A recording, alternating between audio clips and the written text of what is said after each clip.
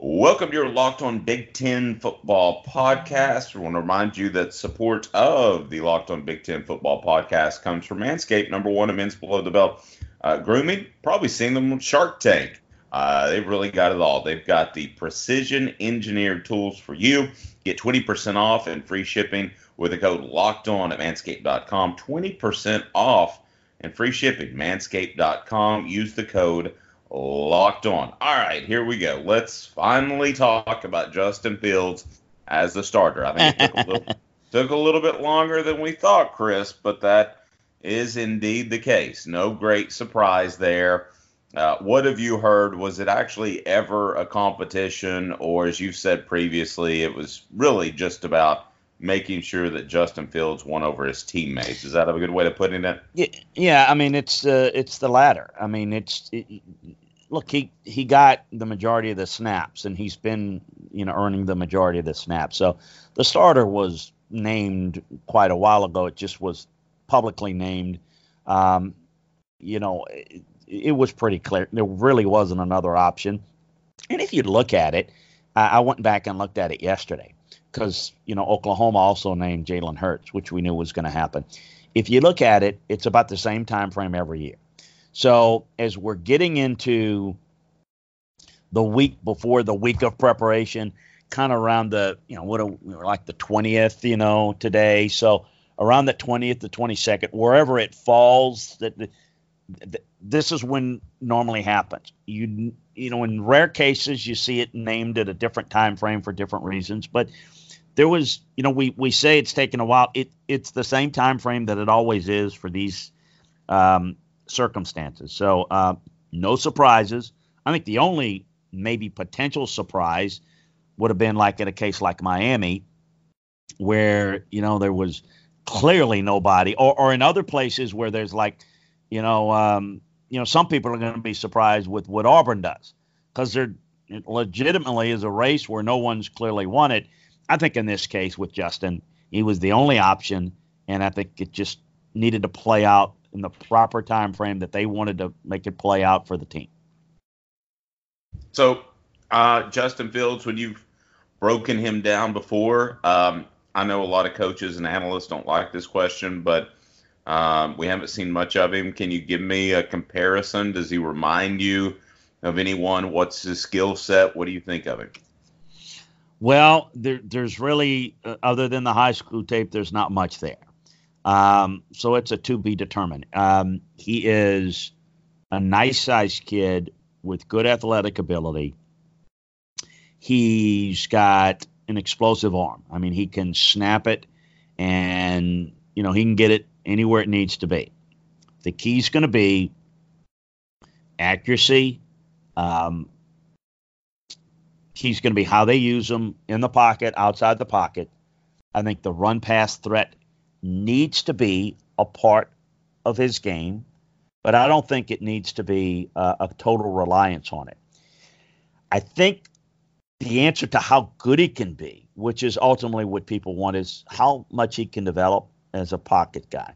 What I like is the combination of him and what I think Ryan Day can do with him in this offense. In that, last year you had a pocket guy in Haskins, and now you have a guy that can run a little bit more outside the pocket stuff. So to be honest with you, no, there's not a definitive, this guy not enough exposure to him. He just, watching enough high school tapes to get a feel for him, and just the very, very limited snaps in college in some of the practice. No, I think that the evaluation of who he looks like and who he reminds me of, that's going to have to come later because there's just not enough there. In terms of the offense, what do you think they'll do with him? Because he is a world of difference from Haskins last year. Oh, I think they'll run some boots and some half rolls. I think they'll work him in the pocket some. I think they're going to have some RPO looks to him. I think all of that really suits his game well. I think that, look, he's an immensely talented guy.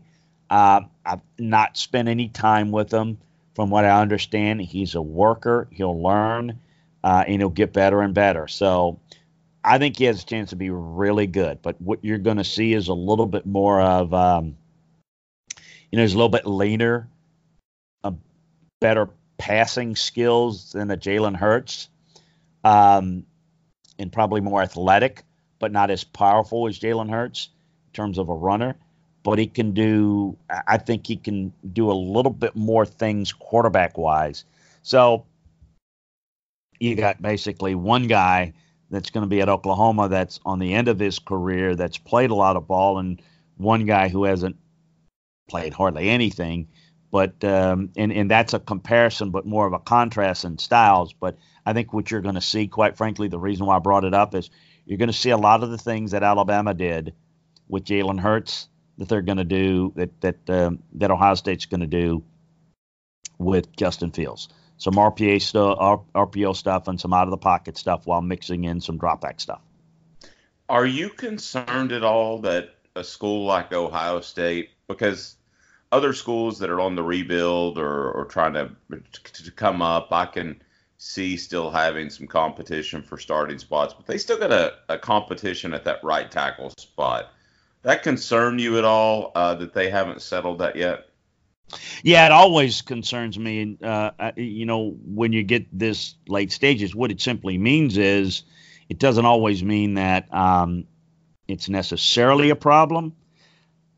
Sometimes it's just you're comfortable with a couple of guys, but you don't know which one to go with because one hasn't separated himself from the other. Where it's a problem in some cases where you're just searching for answers because nobody's been good enough.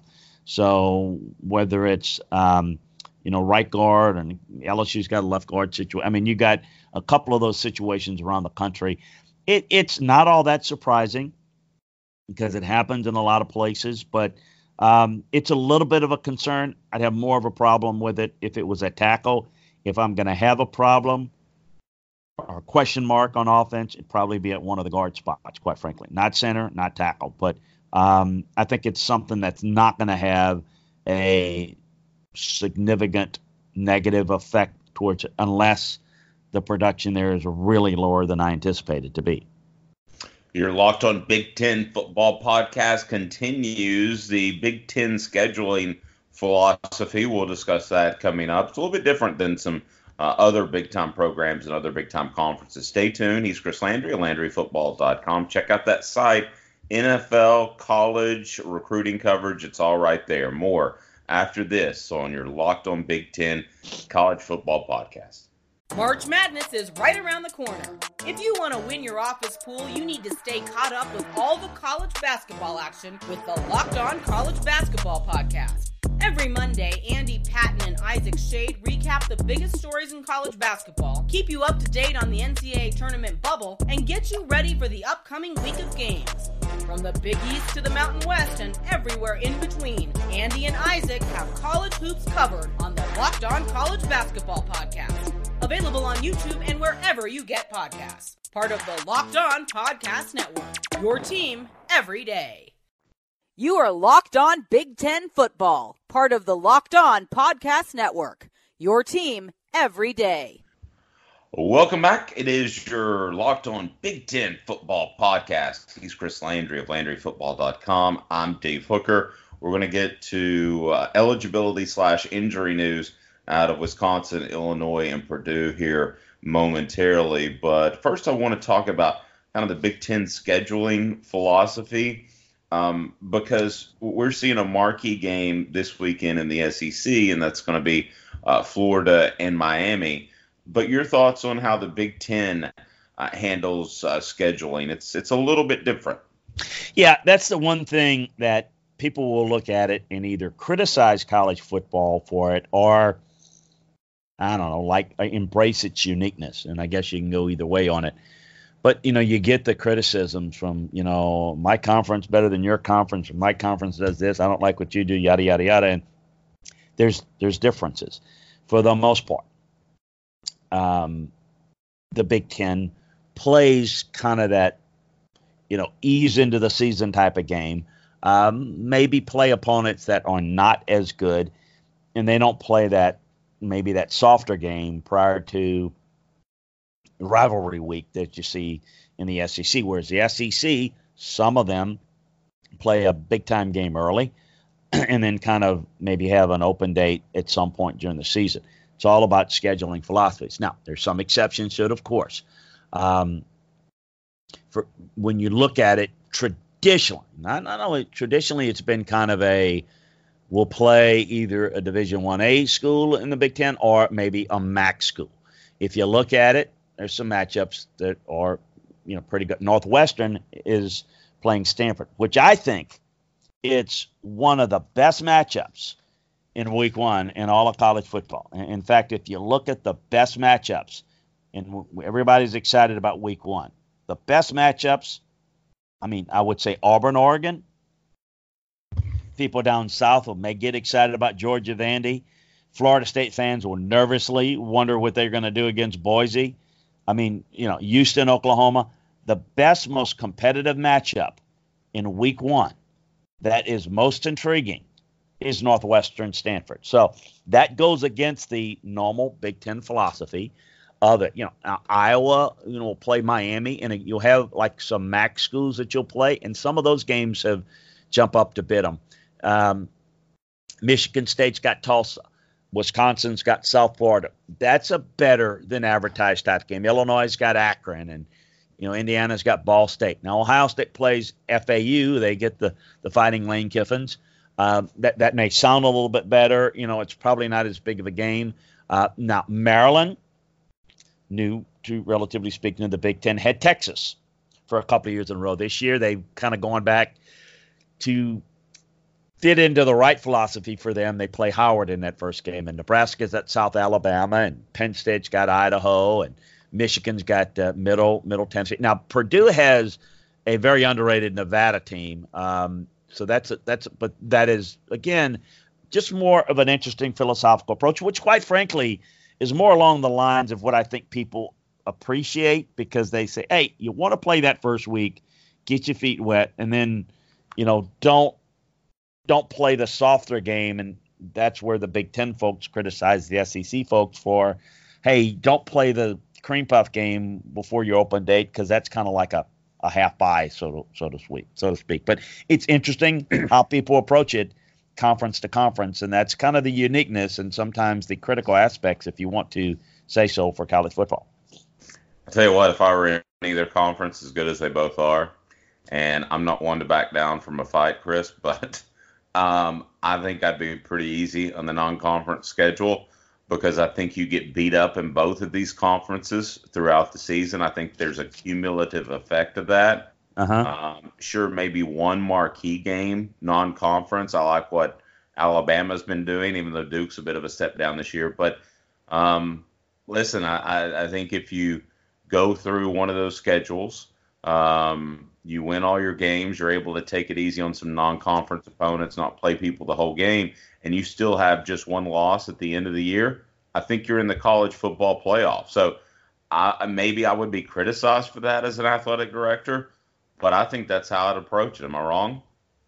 Well, no, you're not wrong. Now, the other part of that is, the TV money's maybe going to be negligible, but you get a lot of pressure from TV now to play one of those big games, somebody in the league.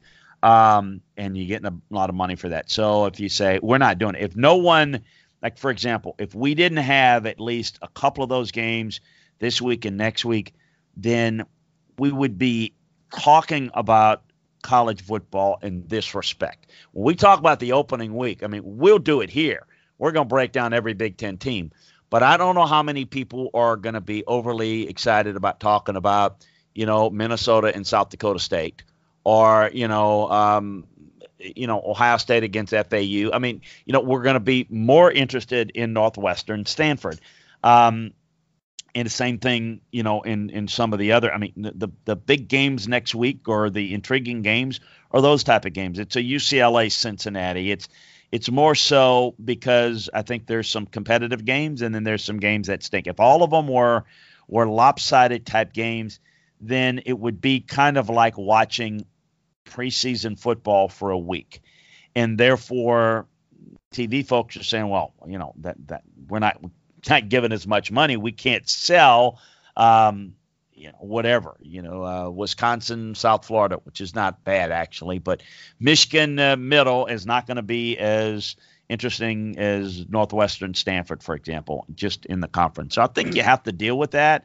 And you also certainly your fans, it affects your season tickets to some degree. If you look at your schedule and you look at it in advance, when you're going to play home and home, who's going to be in your schedule. If you got a stinky schedule, some places are having more and more difficulty selling out their stadiums. We're in a different world now. People are saying, screw this. I'm going to watch on my 70-inch screen, and we're going to have people over. And you know what? I may be a Buckeye fan, but, we're going to sit there and watch, Auburn, Oregon on TV, and we'll watch, our Buckeyes. You know what I mean? People are saying, I'm not gonna do that, and that's why they're trying to put so much money into Wi-Fi in the stadiums. Because you got kids today that won't even go to the games if they don't have Wi-Fi, and they can't be on their phone the entire game. So I think that's a bigger issue of getting fans engaged. There is no doubt that you get people excited if you're an LSU, and now you're going to Texas this year. That's a good game for that Texas fan base. I know this. I've got season tickets that my brother has, and he takes, and because I watch all the games on TV. People are already excited about next year's package because they get to see Texas at home in Tiger Stadium, which is a rare occurrence. And I think that is the case around the country. And now LSU doesn't have a fan base issue. Most of them do, but even the ones that don't have it, they want to see some of those big games. If you play the weak games, that's where, the half-empty seats and people say, I'm not going to go out in the heat in the early part of the season, sweat to watch so-and-so. I'm going to wait until we get in the conference play or games that are more appealing to them. So I think it's a catch-22 and tough for athletic directors today. I don't know how you feel about it, Dave, but I think it's a bigger and bigger challenge for athletic directors to make it the going to a game more of a thing now. Because when I grew up going to games, there was only one game on TV, and I had a 7-inch black and white battery operated TV, and I watched the game while I was in the tailgate. And people say, the heck with that. I'm not going to games anymore. I can watch 30 games if I want to on Saturday. I'm not going to go out and deal with the crowd, and I got a bathroom right here. And I think that athletic directors and chancellors and commissioners are having a tough time trying to figure out a way to make the in-game experience a better thing than it used to be. No, I agree, and that's going to be an ongoing battle. I think more fan-friendly stadiums have been a big part of that. I think that's part of the reason the SEC allowed alcohol sales, as you saw recently. Some schools adopt that policy. So I think that's a continued challenge. The days of trying to pack in, Michigan trying to pack in a few more seats so they could beat Tennessee, and then Tennessee packing in a few more seats, and everybody's uncomfortable, but you got 107,000. Those days are gone. You've got to make it comfortable. And I do think there's a lot that college football can learn from the NFL from a fan experience, but the issue is some of the infrastructure of those stadiums in the NFL are designed to have places you can go lounge during halftime. You can go have a mixed drink, or you can go have sushi rolls. Last professional sport I went to, I had a sushi roll. How bizarre is that? So, no, I think that's the challenge. I don't know if they can completely change it, but the good part is, Chris, you've still got the passion of, hey, this is my school. I've supported them. My grandfather supported them. Right. But, Dave, don't you think it's virtually impossible at the college level? You talked about the stadiums. There is an excitement. There is a encouragement to get a new stadium in the NFL. It is like the thing to do. They're gonna renovate $450 million of Superdome again. Getting a new stadium in the NFL. There's no way anybody's taking a wrecking ball to the Big House or to the Horseshoe or Kinnick Stadium or Camp Randall. So it's kind of difficult to make those stadiums that were built and expanded to make them modern. I mean, it is, I think, a challenge, and they're doing it to make it like more Wi-Fi friendly and all that stuff. But I'm certainly, it's not my bag, but I think architecturally it's I don't know if it's impossible, but it brings a whole lot more different challenges to take an old stadium that was built in some cases in the early 1900s, 1930s, and make it more modern. I mean, you can do some of it, but I think there's a limit to what you can do. Whereas in the NFL, they get new stadiums, and that's kind of how they. Can you imagine kind of renovating the Cotton Bowl and all that? I mean, no, they just go and get a new stadium, and it looks different. And I think that's part of the charm of college football is you can sit there and you may have renovated it, but you're going through the tunnel at XYZ University, and that's something that if you're at Iowa and you come out, you just went through maybe not the exact same place because it's been renovated, but you've been there where the namesake of the stadium played game, Niles Kinnick, and I think that's part of the charm of college football. And by the same token, the difficulty of making a new stadium. That's why people are having these standalone football operations centers. Ideally, in a perfect world, you make your football operations center almost connected to your stadium where you got everything in one place. But good luck on campuses, to try to do that when you got stadiums that were built long before modern technology and things that we have today. Agreed. I'll tell you the happy medium that athletic directors have found. It's make the mega boosters happy. I got off on the wrong floor. I got off on the wrong floor one time going to the press box. I had no idea at Neyland Stadium. I can't even remember what it was called, but they had prime rib. They had leather seats. They had everything. I don't know in that lower bowl if you can make all those people as comfortable as at home, but those people are pretty damn comfortable in the ridge part. And that's where they can get from the NFL, because the ideal NFL stadium is like 60,000 with a whole bunch of luxury suites, because that's all corporate. You're right. And it doesn't serve the everyday fan, but you just mentioned it, Neyland Stadium, a lot of them are doing that. Those suites are big, and sometimes people get together. Most people can't afford that. It's usually corporations that, can spend, $250,000 or whatever, they cost a year. That's a pretty healthy penny, but it is in some cases a tax write-off if the economy is good enough to do that. And yes, that is special where you got your private bathroom as your prime rib.